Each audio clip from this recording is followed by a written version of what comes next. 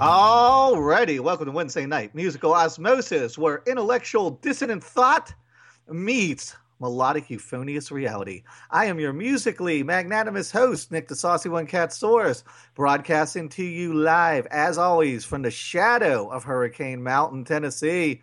And I also want to introduce my percussively proficient co-host, calling all the way in from Charm City, Mr. Odell Norman. Odell. Hey, what's going on, guys? Nothing. How you feeling today?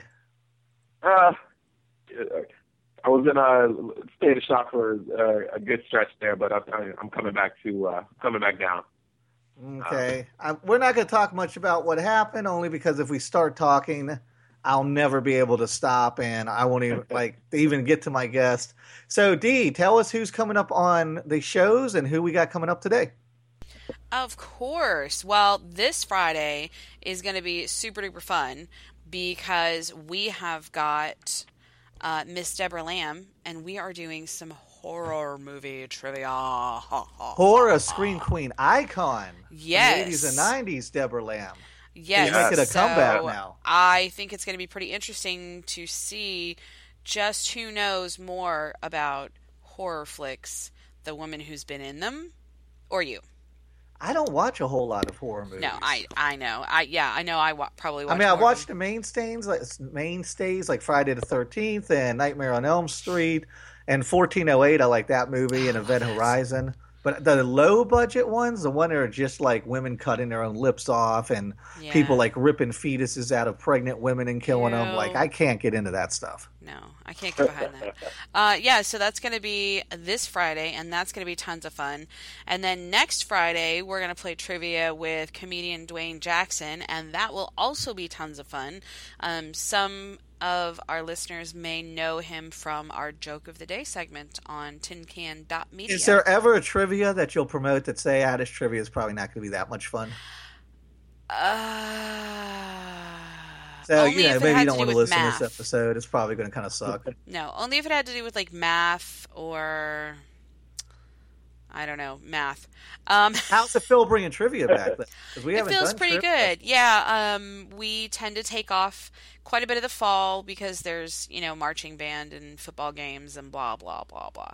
But, yeah, it's starting to get a little chilly, so it's time to get inside, grab a few beers, and have some fun. Yeah. And then tonight, grab your tin can and a tuna sandwich. Grab your tin can as long as it's filled with beer, buddy. I don't know about the tuna. Tuna and beer doesn't sound good. But tonight, in case anybody missed that intro song, that was Heavy Metal Parking Lot. And the mind behind Heavy Metal Parking Lot, Mr. Jeff Krullick, is going to be with us very, very soon. And we are going to rock it out. Now, this is a movie that had a huge impact on me and my friends. And before we get them in here, I'll do my usual, set the Wayback Machine and talk about why I booked this particular guest. Odell, was this a movie that was on your radar back when you were, whatever? I think it came out in 86, so the 80s and 90s?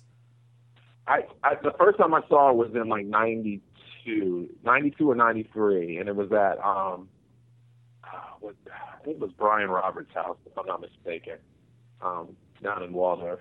I could be wrong, but yeah, it was one of those things that somebody just had it and brought it over, and we were just hanging out, and they put it on, and I couldn't get enough of it. It was tremendous. I actually showed it to the fellas at band practice last week, and they were like, "Oh my gosh, I can't!"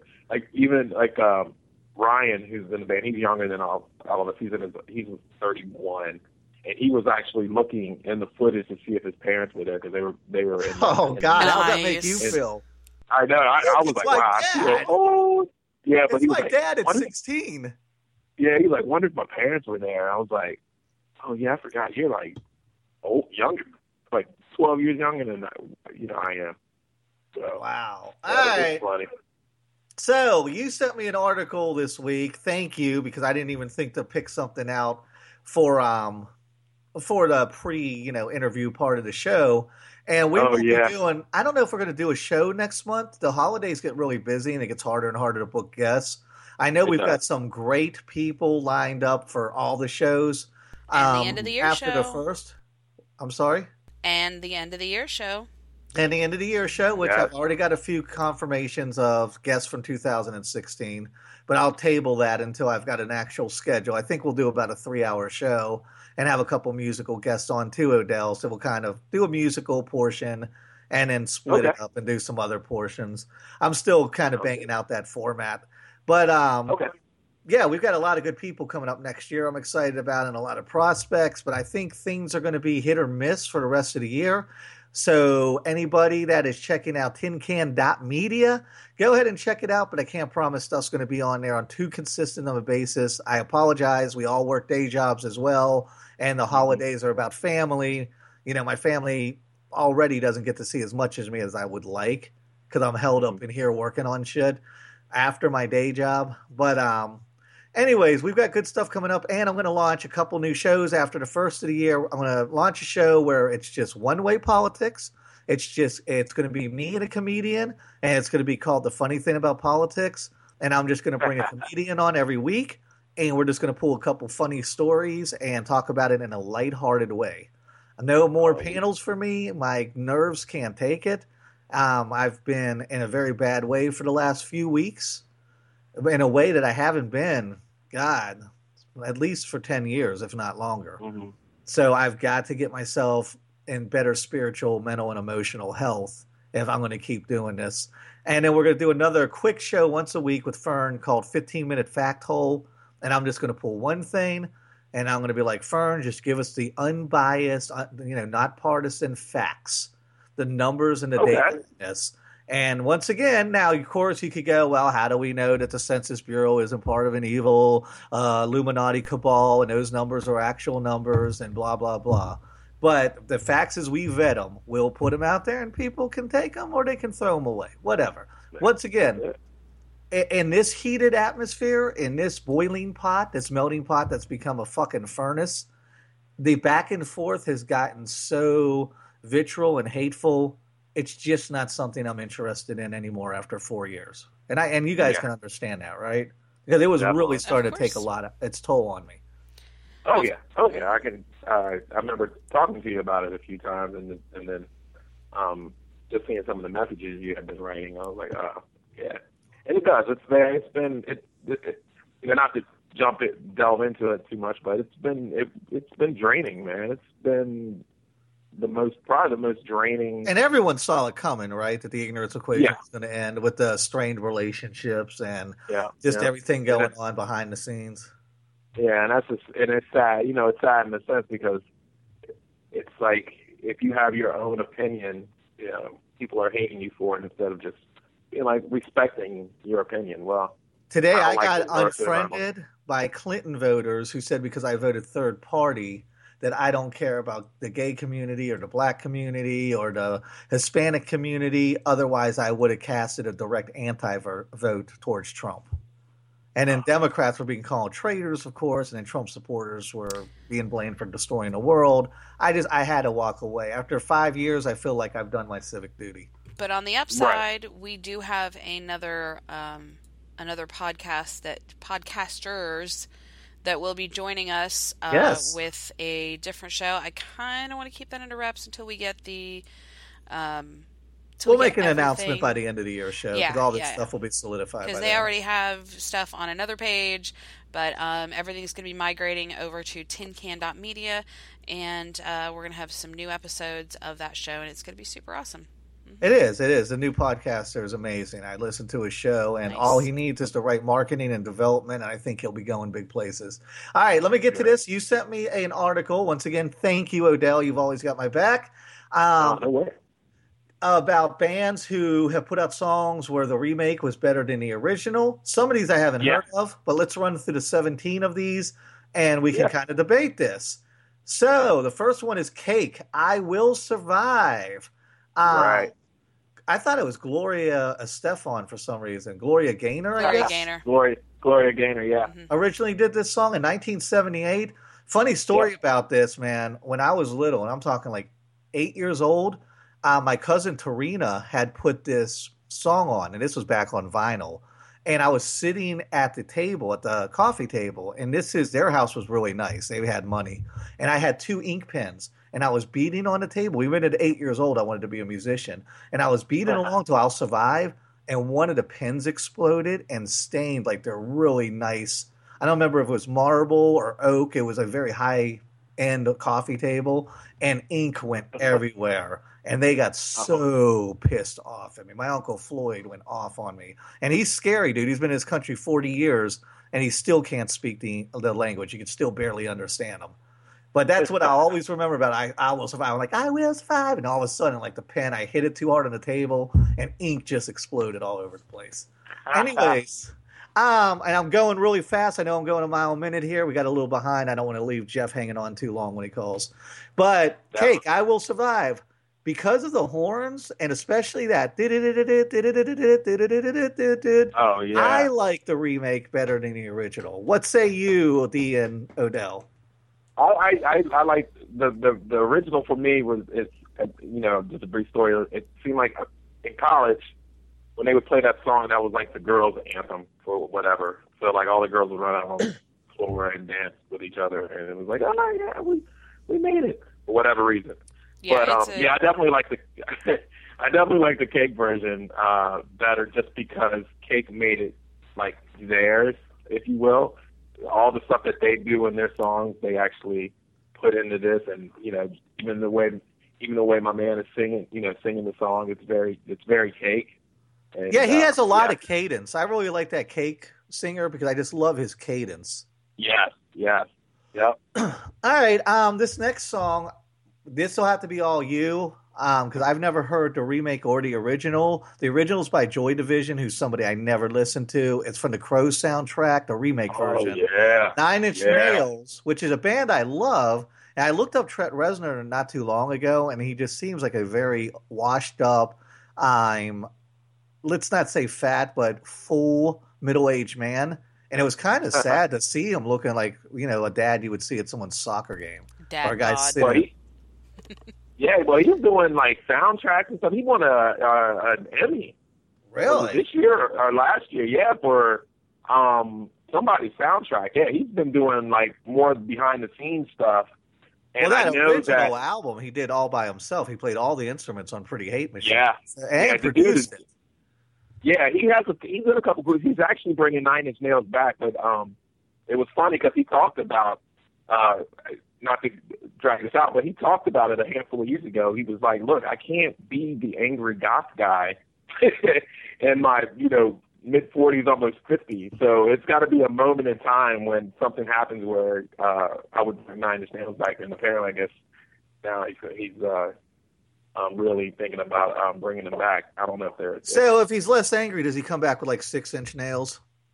Yeah, you see what I'm saying? 5-inch, 5-inch nails. Not quite 9-inch nails anymore with 5-inch nails. What you going to do? All right, so Joy Division, I don't know any of this. Dead Souls, what say you, better or worse? I like both songs a lot. For me, I like Joy Division, but I was more in 9-inch Nails, so I sort of favor the 9-inch Nails version. But yeah, if you get a chance to hear it, it's a great... that soundtrack's phenomenal anyways.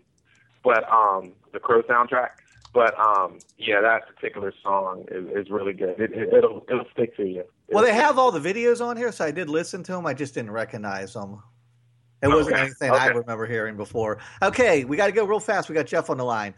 Beck, everybody's got to learn something. Once again, Corkus, I guess, was the original band. This band was not on my radar, neither versions. Yeah, neither version for me either. I haven't really gotten into that one.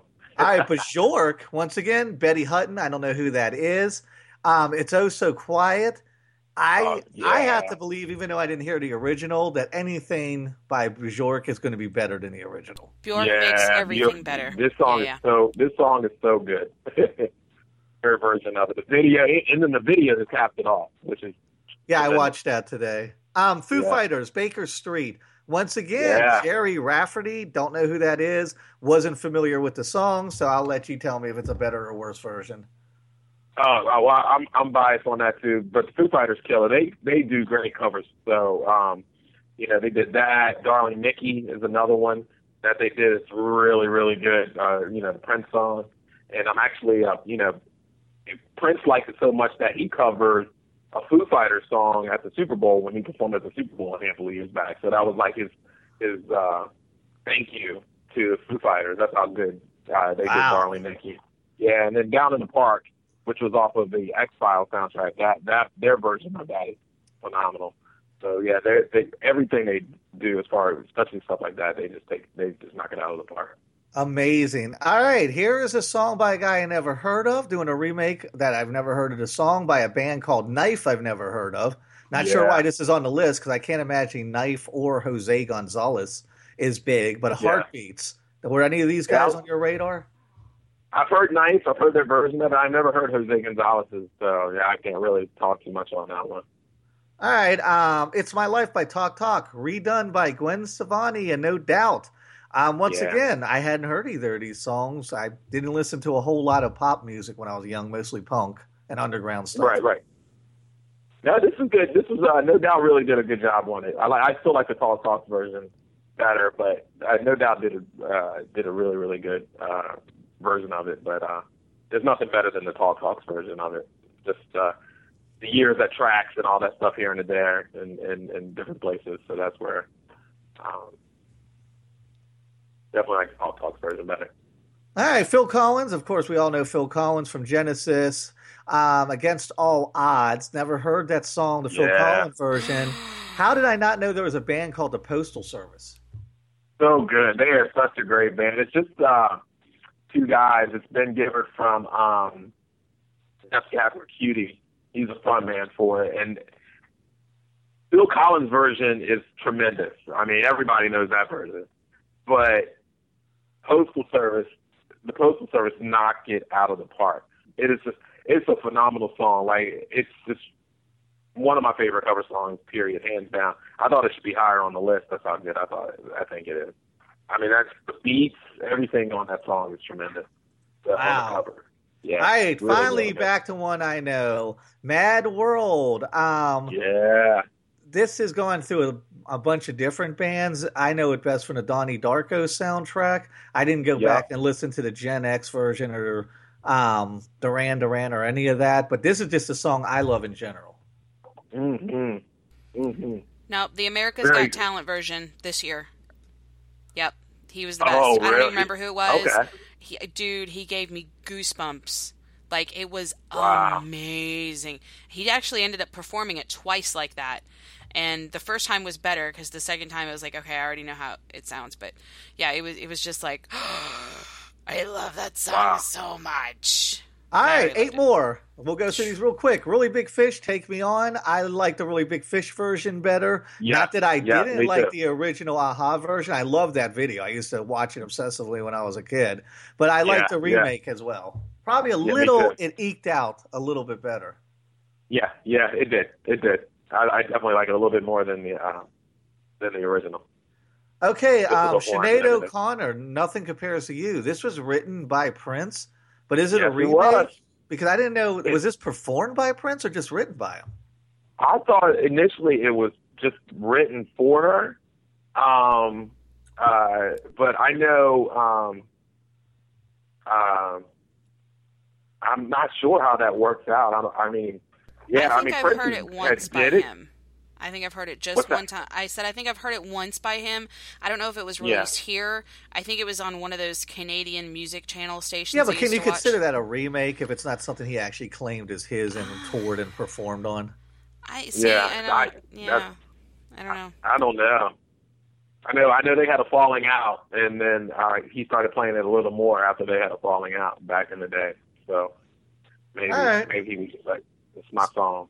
6 more. Enjoy the Silence by Failure. Another band I never heard of. Redoing a song by another band, Depeche Mode. I never got into really any of those new wave bands when I was young. Except maybe The Cure a little bit. Enjoy the Silence. First and foremost, Nick, you need to listen to Failure. Failure is one of my favorite bands. Really? Ever. Have I heard them before around you? Have you played them in the car or at parties and stuff? I probably have. They're very heavy guitar. They actually, just a couple weeks ago, played up here in Baltimore. They redid their Fantastic Planet album. It's marking, I think, gosh, we're old, like the 25th anniversary of it, if I'm not mistaken. So they played it front to back, and they played even all the little interludes in between, which is pretty amazing. I didn't get to go to the show. Jamie Jones and Elizabeth went to the show. They said it was phenomenal. I saw them last year at the 930 Club with band you might remember, Hum. Well, shit, maybe I need to get them on there. Yeah, we were trying to get Hum actually to play Recess Fest, but they wanted like $6,000 or something to play like a 30-minute set, and I was like, that's way out of our budget. Yeah, we can't do that. Yeah. If you ever get Failure, that's great. But Ken Andrews, who he's a great producer, so he's done stuff for Tool. He's produced Tool's albums, Perfect Circle, all those kind of bands. He does their stuff. But anyways, back to this. I love Failure's version, but I really like the Depeche Mode's version just because it is what it is. It's one of those early albums for me that sort of got me listening to the alternative music, if you will. So sweet. That song definitely was one of them. All right, Ryan Adams redoing Oasis Wonderwall. I was a little bit upset that they left out the Mange. Actually, a punk band called the Mange does a remake of this as well. Yeah, that one's better than all of them. And I'm not a fan of either Ryan Adams or Oasis. So.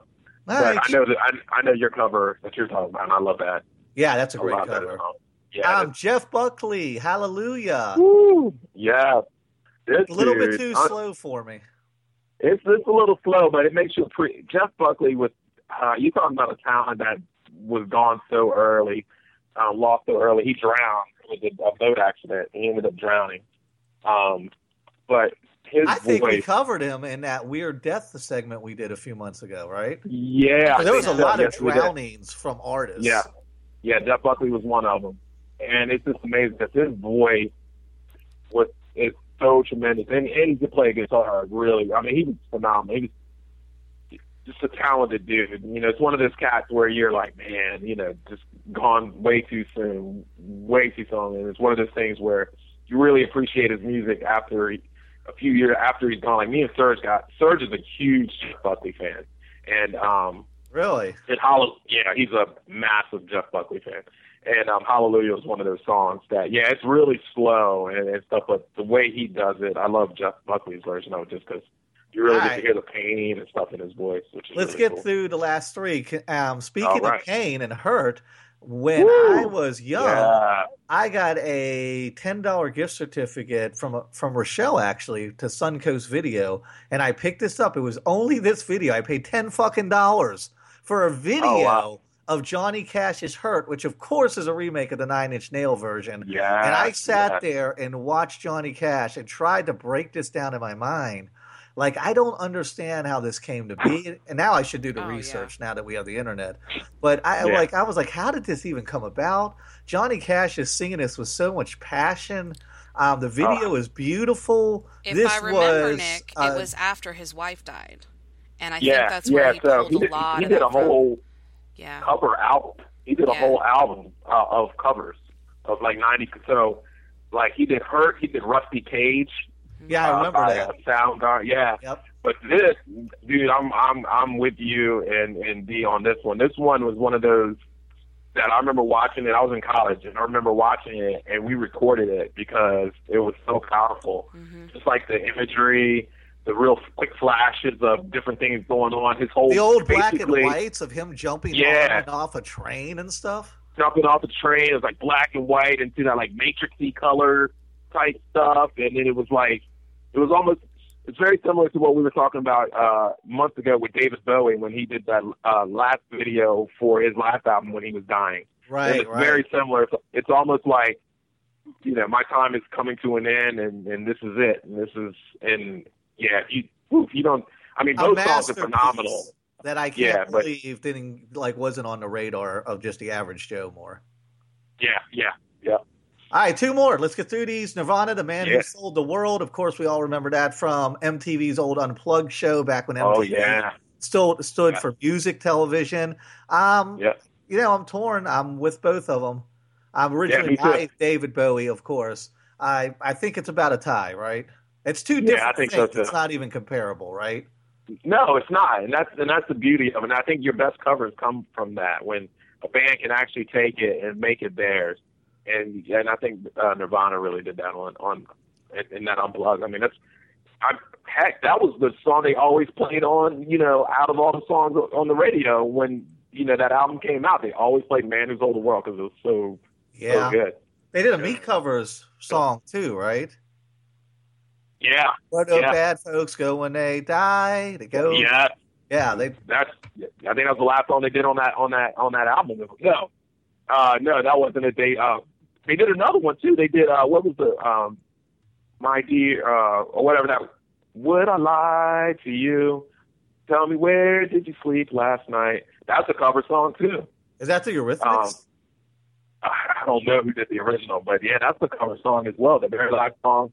That one is like, I was shivering. Yeah, I used to have that tape. MTV marketed that into an actual cassette tape, if anybody out there still knows what a fucking cassette tape is. And I used to listen to that incessively, too. Yeah, I'll have to tell you a story off the air about cassette tapes. We went and saw a band the other night, and they actually redid some of their albums on cassette tapes. Sweet. All right, last one, and we'll get Jeff in here. White Stripes, Jolene. I'm not a White Stripes person, but I'm not a Dolly Parton person, so I'm remaining neutral in this. Yeah, me too. I mean, I like White Stripes, and I love Dolly Parton.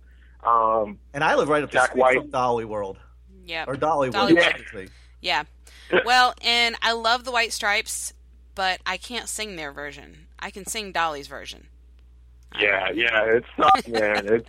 It's definitely different. All right, so we're going to get Jeff in here real quick. I want to set this up. Heavy Metal Parking Lot. I remember, probably very early on, I would say 88, 89, my buddy Steve Allman had a bootleg VHS of it, and we just watched it over and over again. And I know you said that you had watched it at Brian Roberts' house. Somebody had brought a VHS, and that was old school, right? That was before music sharing. Like, I'll go to SoulSeek now and just pick up some music or whatever. But that was kind of like the music sharing of its time. You'd have a party and somebody, dude, look at this weird EP I got from Germany. Like, you would go to Tower Records and try to find the weirdest import music, or you'd show up with some weird bootleg of a concert. I mean, a lot of times from Wilmer's Park and stuff like that. And this just had a resounding effect on me and my friends. Like, we could not believe, we felt famous just because it was at the Capitol Center. We grew up in Waldorf, so we felt famous that it was at the Capitol Center right up the street. And there were kids from my school, not kids I hung out with, but I know there was kids from my school because I saw the concert shirts afterwards that went to that show. They're not in there, or at least I don't recognize them if they are, because I watched it a year ago. I ran across it on my Roku box, and I even posted a trailer for it on my Facebook. And I was like, hey, do any of you guys remember Heavy Metal Parking Lot? And people were like, holy shit. And I ran across it, and I was amazed because I didn't know it was like a thing, right? Like, I had never thought about that movie in 20 years or whatever. And I was like, how did somebody get this thing? Like, I assumed one of Steve's friends just filmed it. I didn't know it was an actual thing. So I was blown away finding it, running across that movie just randomly. Anyways, Jeff, are you with us? Hello, I'm with you. How you doing? Hey. I am doing great, sir. We started off talking about politics real quick, and it ran long. I am so sorry for keeping you waiting. That's all right. Was enjoying hearing about all the cover versions. I was writing it down. Really? I could send you the link if you want, Jeff.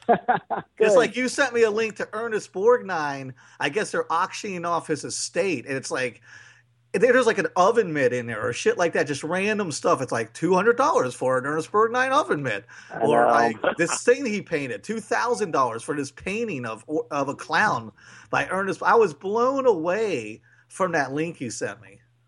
Well, that's good. I was hoping it would do that, or at least I don't know what to think of it. It's basically an estate sale for everything that was in the house that he touched, I guess. It's incredible. And you did a movie with Ernest, too. And before we get into Heavy Metal Parking Lot, I got to say, I watched, what is it, Ernest Borgnine? I don't have the info right in front of me. Get on the Bus or whatever, Ernest Borgnine's Bus. Right, Ernest Borgnine on the Bus. On the Bus. On the Bus, right. Yeah. How did that movie not get bigger than the Heavy Metal Parking Lot? Because that movie was charming. Ernest Borgnine is a legend, a fucking icon. I don't understand why that wasn't a huge, resounding success. I've been fortunate to work on a lot of different projects. Some were, took years and were, really ambitious. That one was an ambitious undertaking, but, all roads lead back to the 2 hours we spent in the Capitol Center parking lot. I mean, I can't really answer why that one didn't take hold or catch on. It did get released on a home video. It was put out by Good Times Home Video, like in 1997, and it just got lost in the shuffle. And it was kind of an early reality show. I mean, the thing was, it was a lot of what you were doing actually kind of was. Yeah. Oh, yeah. Yeah, I suppose so. I mean, it really did have has that early stamp of being. I mean, but it was really, verite. It wasn't even verite, really. I mean, we had access to video cameras, and we always thought life was stranger than fiction.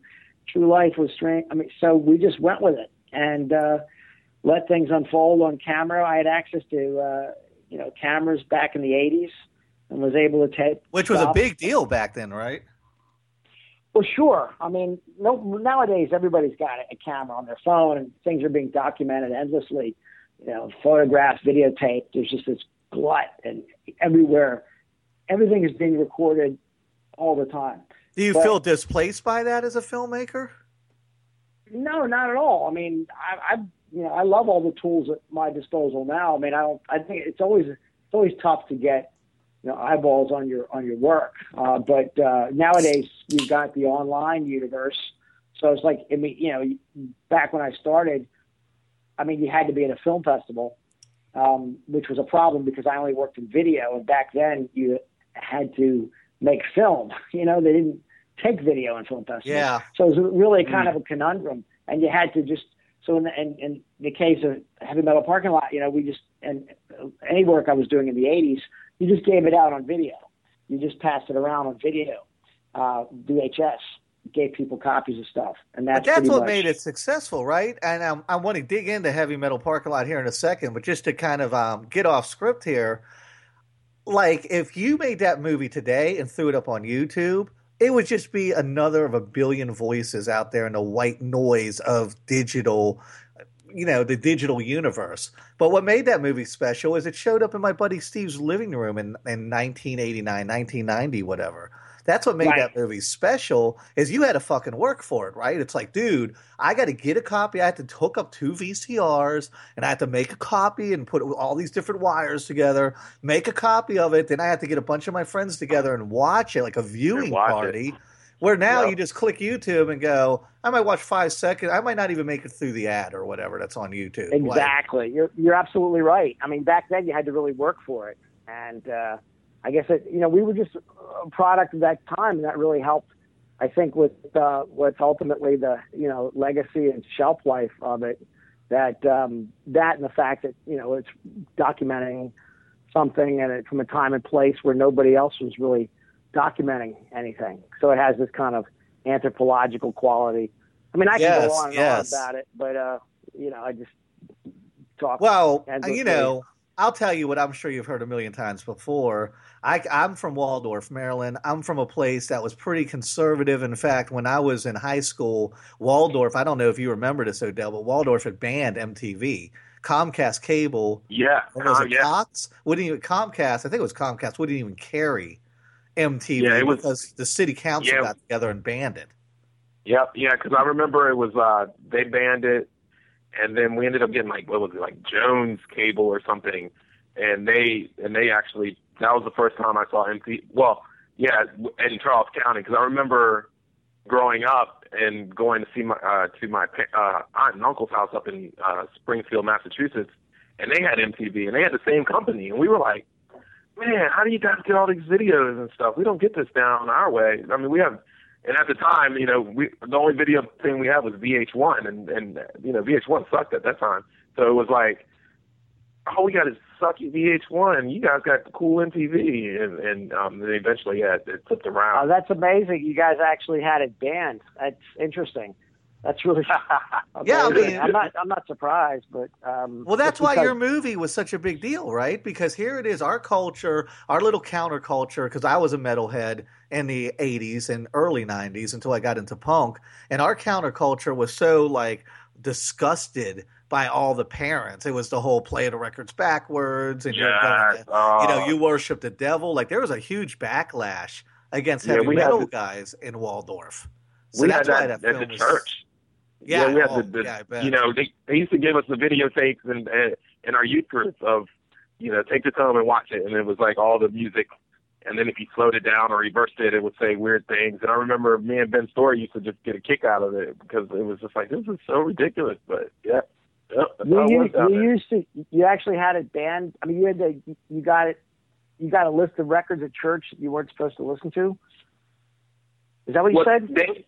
They had a video. It was like this. You probably remember this, Jeff. It was a video, and what they would do is they would give it to like the youth groups at churches, and what it was like some narrator talking about the hidden messages in heavy metal music. Well, right. Yeah, or the hidden messages in pop music, because they even had like Michael Jackson Thriller on there. Yeah, my friend Lisa at the time. You can find that on YouTube. You can probably find that on YouTube now. Yeah, along with Reefer Madness and all those other propaganda films. But my friend Lisa was like, dude, I never heard of Alice Cooper until my church gave me a video speaking out against Alice Cooper. Now I love Alice Cooper. So it kind of had the opposite effect with a lot of the kids because it was taboo. Yeah, interesting. No, it's true. I mean, of course it would. I mean, that was around the time of the PMRC hearings. Oh, yeah. That was in '85, so that was a year before we shot Heavy Metal Parking Lot. But, that was at the advent of my career, and it's 30 years ago. It's the 30th anniversary this year. I know, that's incredible. It's incredible that popped up on my radar. Let me ask you this. When you filmed Heavy Metal Parking Lot, was this a situation where this was kind of like, hey, I want to do this thing. I think it would be cool to do this, but you had no idea you wanted to be a filmmaker, and the film was such a great experience. At that point, you're like, oh, I'm going to be a filmmaker now? Or did you always know you wanted to be a filmmaker, and you're like, all right, let me get out here and start doing some projects? No, we wanted to be filmmakers. We were aspiring documentary filmmakers. John Hine and I both had that, in our goals and our career goals. That was in our sights. We were making films separately before we met. Wow. And John actually worked on John Waters' Polyester, and I was doing public access video. I was already making my own projects, and I was. John Waters called your movie creepy, by the way. I read somewhere. Oh yeah, it said it creeped him out. So that's great. That was a ringing endorsement from John Waters, which we're very very grateful for. Believe me. No, I really. It was amazing to see that. It took years for it to really catch on, and it was really just through tape trading. And we knew we had something entertaining when we shot it, which was just kind of on a lark. I mean, we were serious about it. We didn't, goof around. I was responsible for the gear. It was from my studio that I was running in Capitol Heights, Maryland, actually, not too far from Waldorf. Yeah, I know Capitol yeah, Heights. yeah. Yeah. I grew up I'm from Prince George's County, and I grew up in Bowie, and I went to University of Maryland. And so I'm a local. I, of course, went to the Capitol Center to see concerts, but I wasn't a heavy metal fan. I mean, I wasn't dismissive either. I mean, I certainly liked, some songs by heavy metal acts, but I wasn't going to see bands, going to see shows, or buying records. And so, but I love music, and, I love punk, what have you, new wave, whatever you want to call it or label it, alternative. I came from college radio, where I was kind of this free form, anything goes in college at University of Maryland. And when I got into running the studio, I just had this, idea to really kind of do unusual things. I love subcultures. When John and I met, we both really hit it off. John Heim, who I made Heavy Metal Parking Lot with, he's from Baltimore, and we just we both really connected, and started to dream of projects we wanted to do together. And John had the idea to do Heavy Metal Parking Lot. I had the gear from my studio. We just picked a random.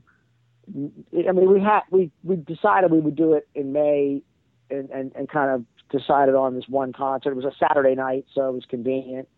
And well, why Capitol Center and not say Civic Center, since that was probably the same difference? Capitol Center had the you needed the tailgating. I mean, Civic Center didn't have the people gathering. I mean, we knew you at the Cap Center, you tailgated, you hung out, you partied in the parking lot.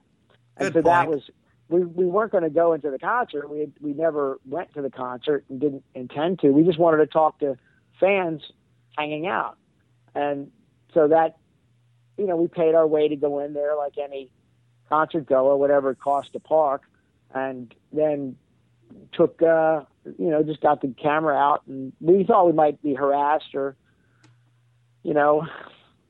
got in trouble, whatever. We thought we might be taping some, drug deals. Who knows?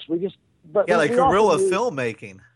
Well, it was totally guerrilla filmmaking. And, we walked around for 2 hours. We only spent 2 hours there, and we taped about an hour of footage. And luckily, within that hour of footage, there was 15 minutes of pretty raw in a good sense, just a real, unvarnished, in your face fandom. I mean, it wasn't even. I mean, it really kind of transcends heavy metal, because we went and made Neil Diamond Parking Lot 10 years later, and those people are just as passionate as the heavy metal fans. And it just, luckily we hit pay dirt. We really caught something that night that we went out there. I mean, other people have done things. Could that have happened anywhere else under any other circumstance? In other words, if you went to like the MCI Center at a Slayer concert, do you think you would have hit the same magic? Or was that such a good idea? Any parking lot you walked into, you would have been able to strike that same goal? Absolutely not. It was just that time and place and the people that we got on camera. It was just a lot of random dumb luck. I mean, it really was. We were very fortunate. Everything just kind of lined up for us. And the fact that it was Judas Priest, I mean, they're still relevant. Their music holds up. They're still, icons of that, music. The people that are being talked about, Metallica, Madonna, they're still relevant now, 30 years later. The people that are, it just was, I can't really explain how it happened, but thankfully it did. It just kind of, we didn't have any agenda except not to drop the camera, that was the whole, and we just walked around and taped people. People were, everybody, I don't remember a single person not wanting to go on camera. After the fact, though, do you get a backlash over the years? Do you get people say, look, you're not even a metal guy. You're kind of exploiting this community or even making fun of this community because you're with this backlash against media now. Are people coming out now and going, you're picking like the biggest dumbasses there going, grab a Coke, man. And you're kind of exploiting that and showing the worst of that community. Do you get any of that in this anti-media age? Oh, no. Over time, we've heard that. I mean, it's not all a love fest. I mean, we definitely get some criticism.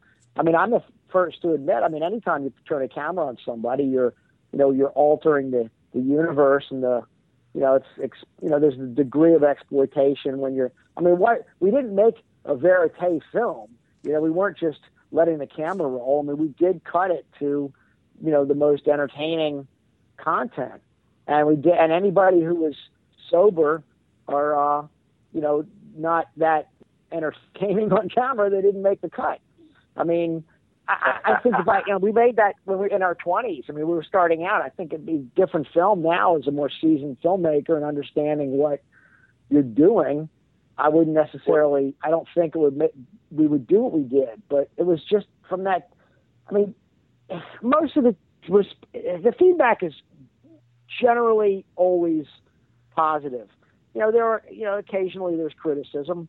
But are there new people to get turned on to it that go, just like Odell was telling a story earlier, one of his bandmates were like, oh, let me check out and see if my parents are in this, because he's quite younger than us. We're in our mid-40s. Do a lot of new people get turned on to it, or is it a bunch of people our age going, wow, this film really took me back. I forgot the hairstyles and the tight jeans and the music and the Camaros. Or is it more like new people are like, this is a real lens into the past that I haven't seen before? I think it's a little of both. I mean, it's always tapping into the nostalgia from people who were there and really nostalgic for that experience, whether they were in the parking lot or not. They can relate to it, and that's cool. And then it certainly finds new audiences and people that look at it academically and just as pure entertainment. And as a music documentary or music fan documentary, I mean, we're very lucky. I'm lucky that people are talking about anything I've done. Any filmmaker, that's all you can really hope for, is that you're still relevant or talked about. And I can just try to explain it and understand it. I've certainly talked about it endlessly over the years, but I just know. Look, people. I always cringe.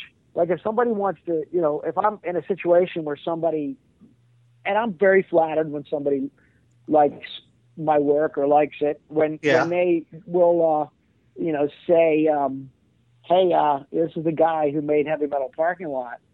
I'm always like, because 100% of the time, they don't know what that is. They've never heard of that.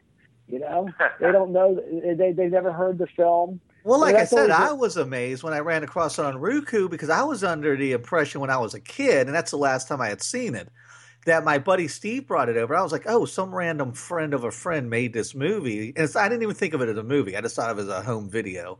And then when I ran across it like a year ago on Roku, I was like, holy shit, this was like a legitimate thing. So do you run into that? Because I was shocked.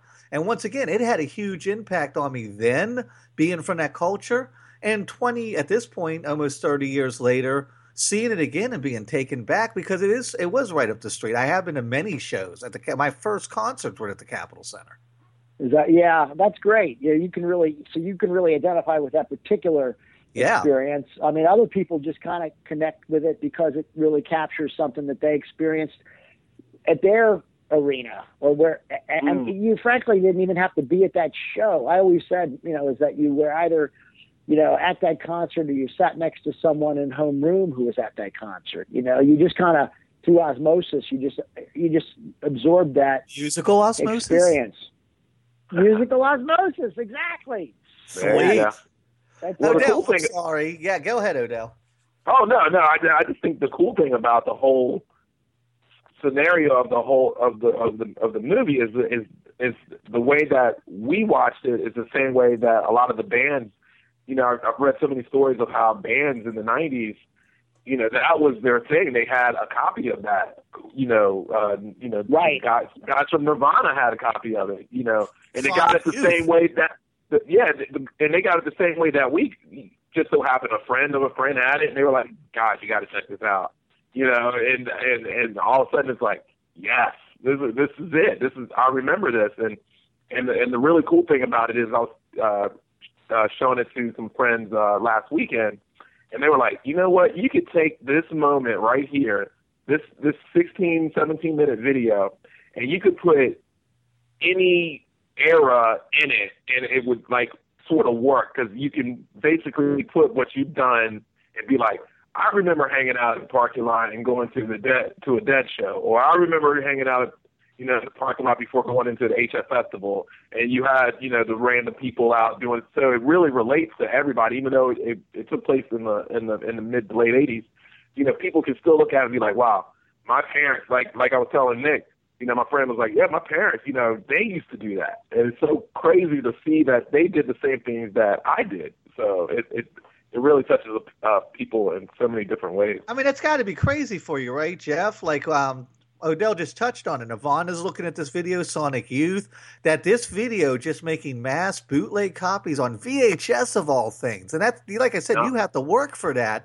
And Nirvana's having viewing parties of this film. That's how does that affect you? How does that impact you as a filmmaker? It's fantastic. I mean, I still, it's a great honor, and it's just, it's incredibly cool. I mean, I think it's great. Unfortunately, you always gotta, it's just the one thing. I'm grateful to be known for anything. Even though I have a strong, large body of work after that. I made that when I was 25. I'm 55 now, so wow. I've done a lot. But all roads lead back to that. So, and I'm very, very, glad for that. But overall.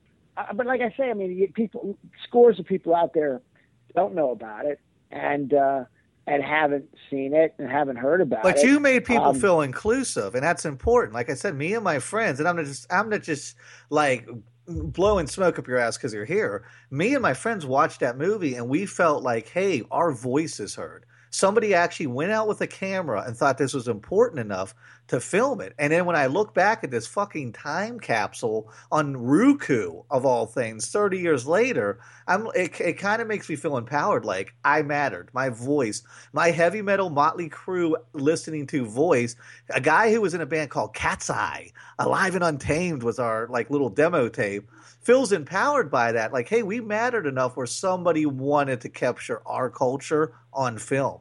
And I think that's a big deal, right? Oh, of course. I mean, I just works on so many different levels for people, and for me as a filmmaker, and all for I'm speaking for John too. Really,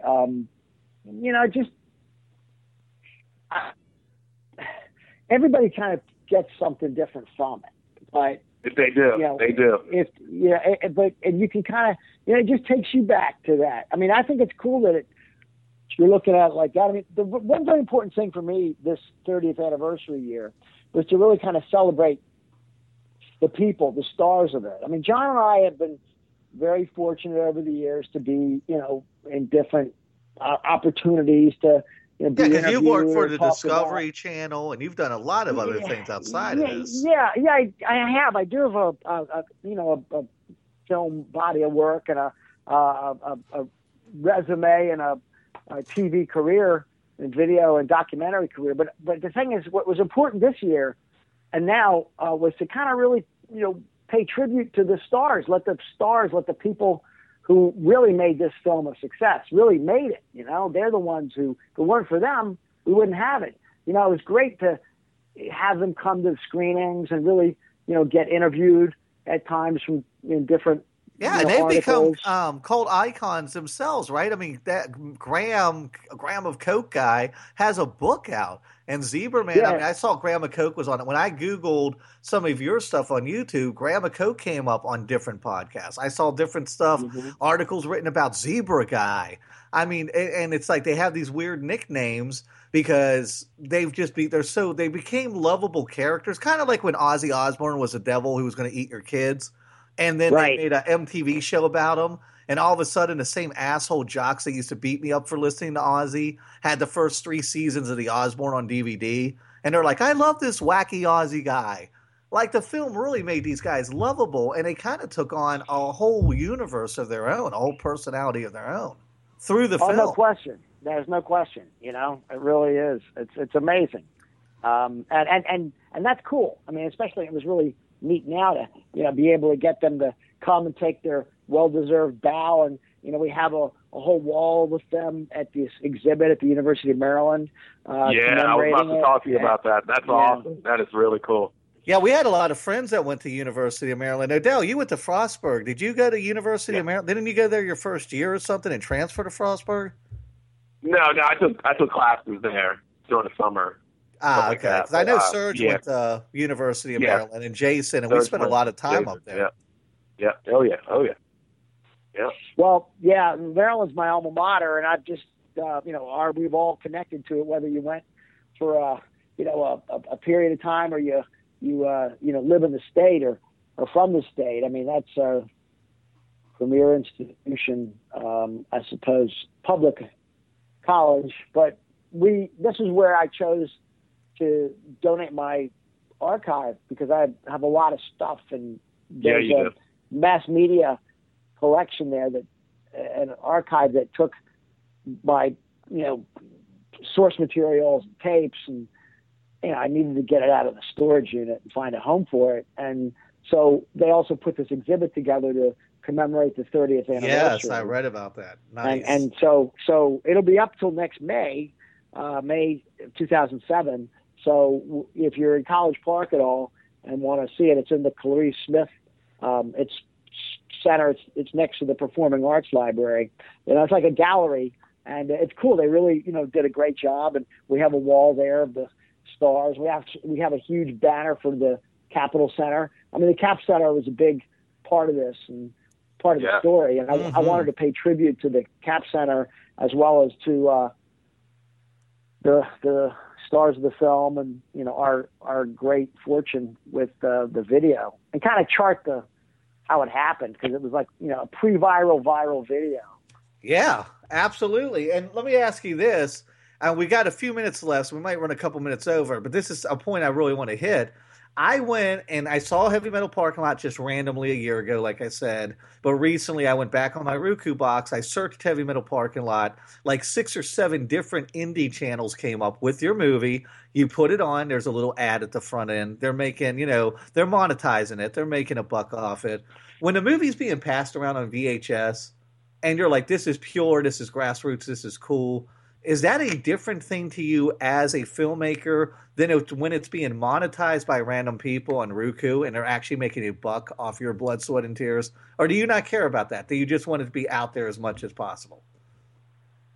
I mean, the genie's been out of the bottle for so long. I mean, nobody's making any great money. I mean, and I don't even know I can't imagine. Well, I know we're certainly not the only ones that have probably been, co-opted or stolen or presented in a way like that. I don't know. We probably got on the Roku legitimately, I guess. I think. I don't know. We're tied in with Snag Films, which is actually was owned by Ted Leonsis, who was, being a documentary filmmaker as well as or he wanted to be. I can't even keep up. But the thing is, we're tied in with some legit outfits, but honestly, if you go on to YouTube, it's been posted everywhere. I mean, not everywhere. I mean, a lot of people. I'm just saying, people have taken it and posted it themselves. And whatever fraction of a cent, gets back to us, we haven't made much with this. And, right. And I just think it's like, the fact is now it's almost too easy to get to see it. And people say a lot of times, I hear from people, or indirectly, it's like people say, oh, I haven't seen that. I've always wanted to see it. And it's like my girlfriend says, well, knock yourself out. It's only 15 minutes long, and it's right here. You can just pull it up. Do you wish it was longer in hindsight? Do you wish you had an hour of footage to stick up there? Or do you think 15 minutes is a sweet spot where everybody can just kind of dive in for just this short, rich, very visual adventure into the past, time capsule, and then jump out? I think I've seen the hour of it, and it's not – I wouldn't want to have that available, because I don't think there's a lot of just stuff that's it might be good historically and academically, but not for a documentary. But I mean, sure. But you have to have a story with anything. I mean, I think an hour of that kind of pace, you can't do it what we did. I agree. For an hour, I mean, 15 minutes is works. It leaves you wanting more. It really does. Well, no, I mean, that's cool. I mean, and we at one point, and after we had gotten, hip to how it had, traveled around the country and was taped and traded and dubbed, what have you, we realized we needed to get it out of mothballs. And at one point we decided, let's do something. Let's find some more material. Let's find some outtakes and screen that. And we were able to wrangle about another 5 or 6 minutes of material out of that hour of footage. So there was a lot of filler. Well, it wasn't. I strike that, not filler. There's a lot of the camera looking at the pavement. Wow. Wow. It's not. So we had a really low shooting ratio. And again, that goes back to, we really were lucky to get everything kind of lined up, all the stars lined up for us, and the fact that it was Judas Priest, and the fact that we ran into the right people who said the right things. And that sometimes only happens once in your career. And if that's the case with me, then so be it. I'm real grateful. I'm happy. But you have so much out there, though. And here's the thing: I asked you to send me access. I watched it on your Vimeo to Heavy Metal Picnic, and I know they did a parking lot show where they went to different parking lots in the early 2000s. That was based on Heavy Metal parking lot. Why do you think those didn't catch fire in the same way Heavy Metal parking lot caught fire? Why couldn't that magic be recaptured again? Well, I think they're different kinds of films. They're different shows. I mean, the TV show, that was neat. We actually worked with Trio, which was a digital cable network that was like a sister channel to Bravo. So it was a legit operation. Very few people saw the channel or saw the show. I posted it. I created a YouTube page for a lot of the episodes. Did it feel the same going out and doing the field work of recording? I mean, well, yeah, it kind of. No, that was. But see, in that case, it was a different thing. It was done for television. It had to be like an 8-minute segment and you have commercial breaks, and it had to kind of just be a much tidier package and cut differently, and plus you just didn't have that. Did you feel inhibited by that? Whereas you could just go out free range? It was kind of like we didn't even work on it that much. They had like another team of people going out. We were lucky to just be attached because it was produced out of New York. Out of New York. I mean, we partnered with some people, and they, it was a legit big TV operation, and due for a variety of circumstances, I mean, we couldn't leave our jobs or stuff that we were doing, and plus they were in New York, and we worked with them. We're considered, creators of the show and producers on it. And we did go out on several of the shoots, but we didn't do it all ourselves. We had a team, other people gathering stuff. So in this case, there was a lot to choose from, and an editor just did it differently. We were just happy to have a show called Parking Lot. We weren't going to, lord over it. And we also knew it wasn't going to be the same because we were going to different, parking lots. Some of them worked, some of them were interesting, and others were not so good. But I mean, the thing only lasted for one short season. Actually, they did a second season with a couple episodes where they did a political convention parking lot. This was like in 2004. Wow, that sounds fun. Yeah, and also, right, exactly. So you can see where this is going. It really didn't. That was it. It was over with. Plus the network went out of business, but it was still cool to be at that level, producing content. And the thing is, Heavy Metal Picnic is a different story altogether. That's like a documentary. That's it's kind of short feature length. It's 66 minutes long. That's different. I mean, it's. Well, when I was watch that hoping- in Heavy Metal Basement, and I'm looking at the guys pulling out, I forget his name off the top of my head, but Jim the guy, Powell. Jim Yeah. Powell, thank you, Jim Powell's Basement, and he's going through these different Judas Priest albums, and he makes a reference to The Accused. And I'm like, holy shit, I remember The Accused. And once again, Heavy Metal Picnic reminds me of the shows we used to throw at Wilmer's, right, Odell? And it just reminded me of that environment. These films take me back so much. I think you're really capturing magic on there that's connecting with people that you can't do with like some big giant, like, you know, Brad Pitt film today. This is so much more personal that you're catching on film.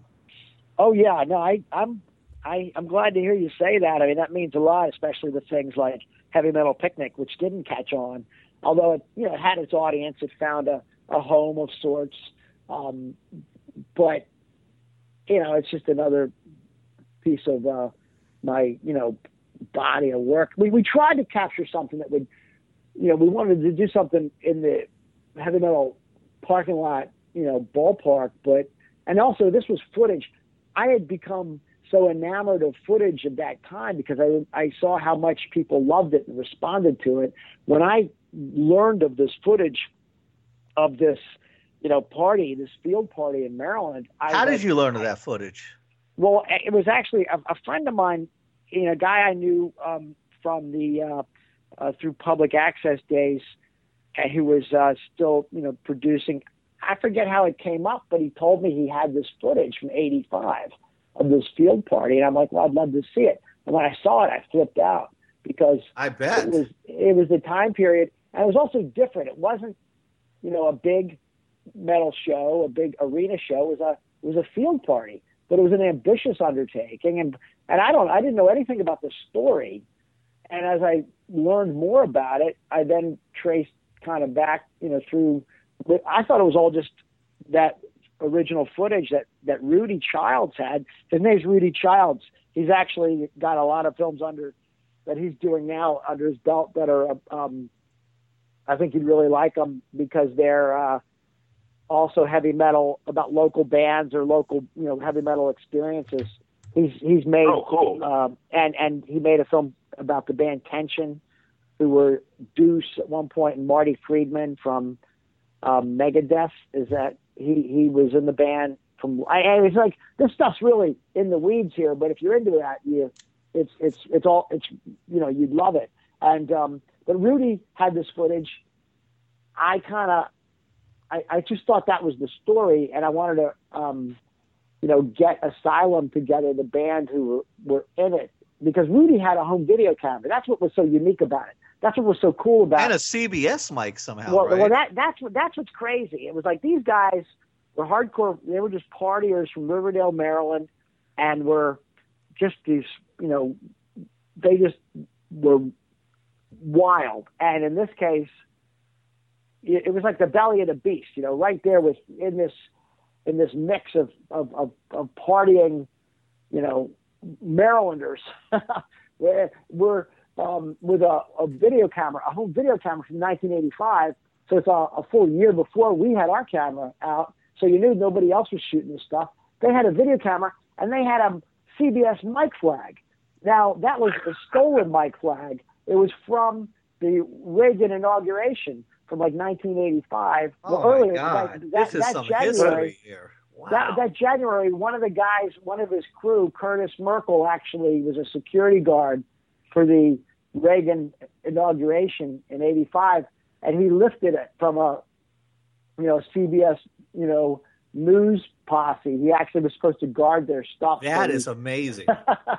So he had this mic flag, and they just stuck it on a microphone. So that's what's even weirder. It's not just a scene and the party and the fact that they're taping people. They're then walking around interviewing people with this microphone. So it's hilarious, I think. And the thing was, I thought that was the whole story. And I was like showing the band Asylum. And then they said, well, they told me there was a news, it actually made the evening news. And I'm like, really? And they dug out this beta tape and gave me a copy of this beta tape that was taped off the news. I mean, the beta format, I can't believe they actually had it working deck. But they were able to give me a copy of this tape. This is Ronnie and Selena Kalaman. Ronnie is the drummer Asylum, they had this tape and they showed it to me. I'm like, who's this? It was Billy Gordon. That introduced me to that whole side of it that I knew nothing about. And Billy Gordon is the guy who actually put on this party, and he actually put it on at this farmhouse, this farm where, Tito and Kenny lived. It was called Tito's Farm, and another guy, Chris, they all lived there. And that's where they had these parties, these legendary field parties.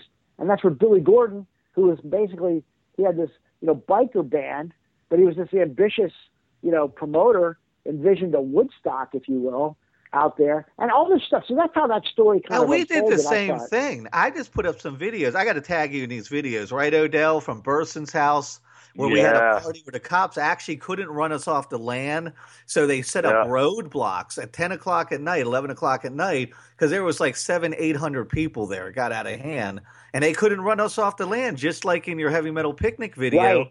So they just set up roadblocks to keep the kids out, and I've got to tag you in some of these videos. A friend of ours passed away about a month and a half ago, and I put up all these old videos. Oh, it's okay. Wow. Of Odell's band, because Dave was in the same band with Odell, with Kid Dynamite, that became Onus. And I put these videos up, and when I was watching Heavy Metal Picnic, I was like, this is very reminiscent of like Recess Fest that we threw at Wilmer's, right, Odell? Or the Burson parties that we taped. Wow, that's great. That's really funny. I'd love to see that, because that was Wilmer's Park. I mean, you were mentioning Wilmer's, that you had did shows there. I mean, that was another big part of Maryland history. And so what year was that you were doing that show? 97, I did Sunset Festival with, I think, 12 bands and 12 DJs. And then in 98, I did Recess Fest. And I've actually got video of both of those somewhere. I've got a big box of VHSs. And I'll kind of ask you what I asked everybody when we talk about Maryland, because, Good Charlie came from Southern Maryland, from our area. Wilmer's Park is historic. Is there just something special about Maryland, or is it because we're all from there we feel like it's this special, magical little pocket? Or does Oklahoma have a similar thing that Maryland had? Or is Maryland? I feel like Maryland's truly special in that way, in that time period, 80s, 90s music. I guess it might. I mean, certainly. Look at there's that whole doom metal, and Go-Go that came out of Southern Maryland. And Go-Go. Bands like Pentagram and Obsessed. They're really iconic doom metal bands that kind of came from Maryland or from this area.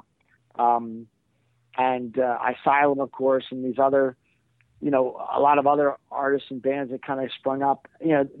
I guess in that genre of music. Good Charlotte, I don't know, where would they fall into? What kind of music? Well, they said they were a punk band, but they're more of, I don't know, what are they, Odell? They're more mainstream pop now, really, or mainstream pop rock. Right. Well,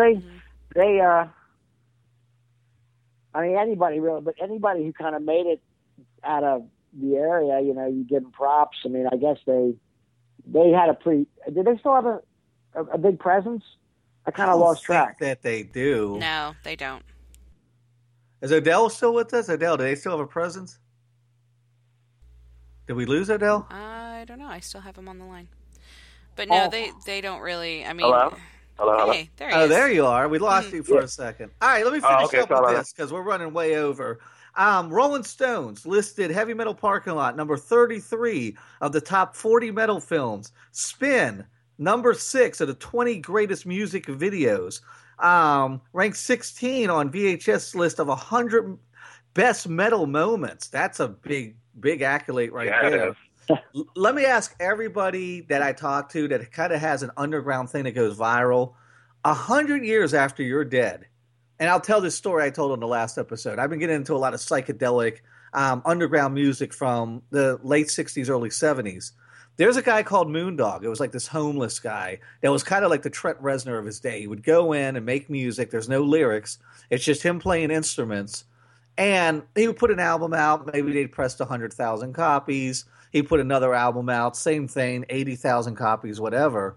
He's been dead for years. Like I said, he was older when he did these albums in the 60s and 70s. And now he's on YouTube with 6 million views.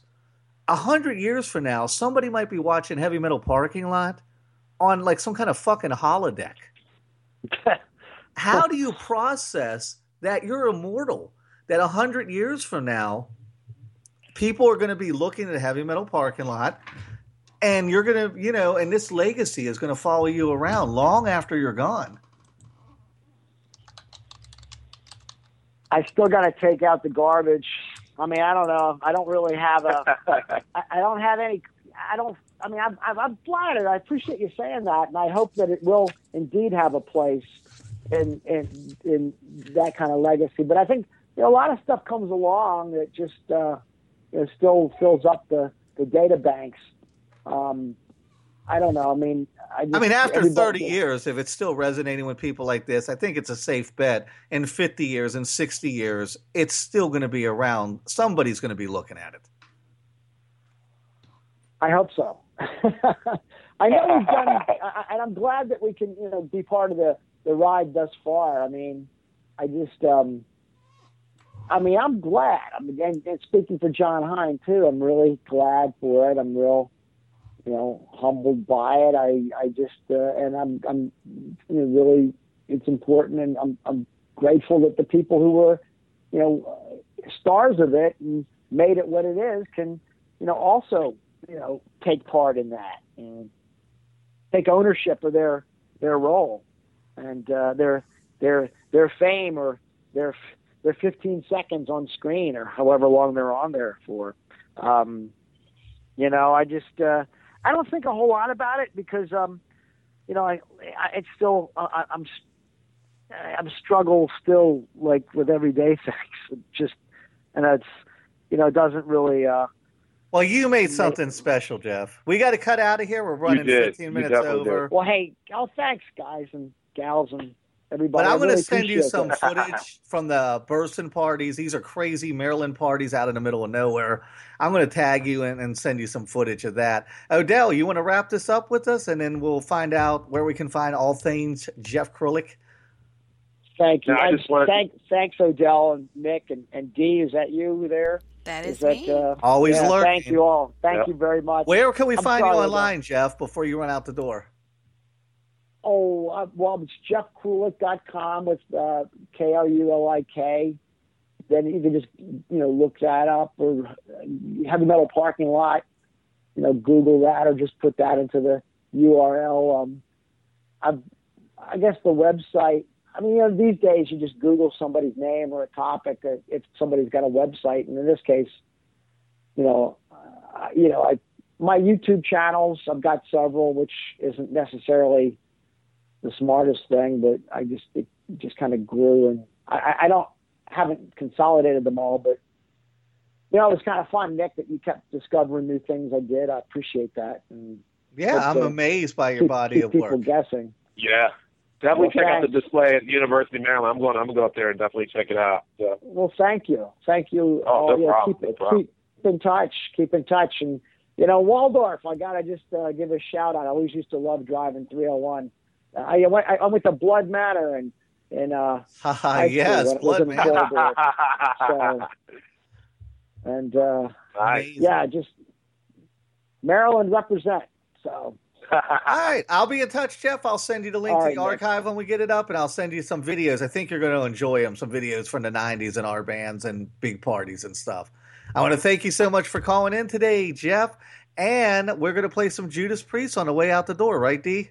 We absolutely are, and everybody remember, Friday night, Drunken Trivia is back. Indeed. Good night, guys. Thanks, Jeff. Good night. Thank you all.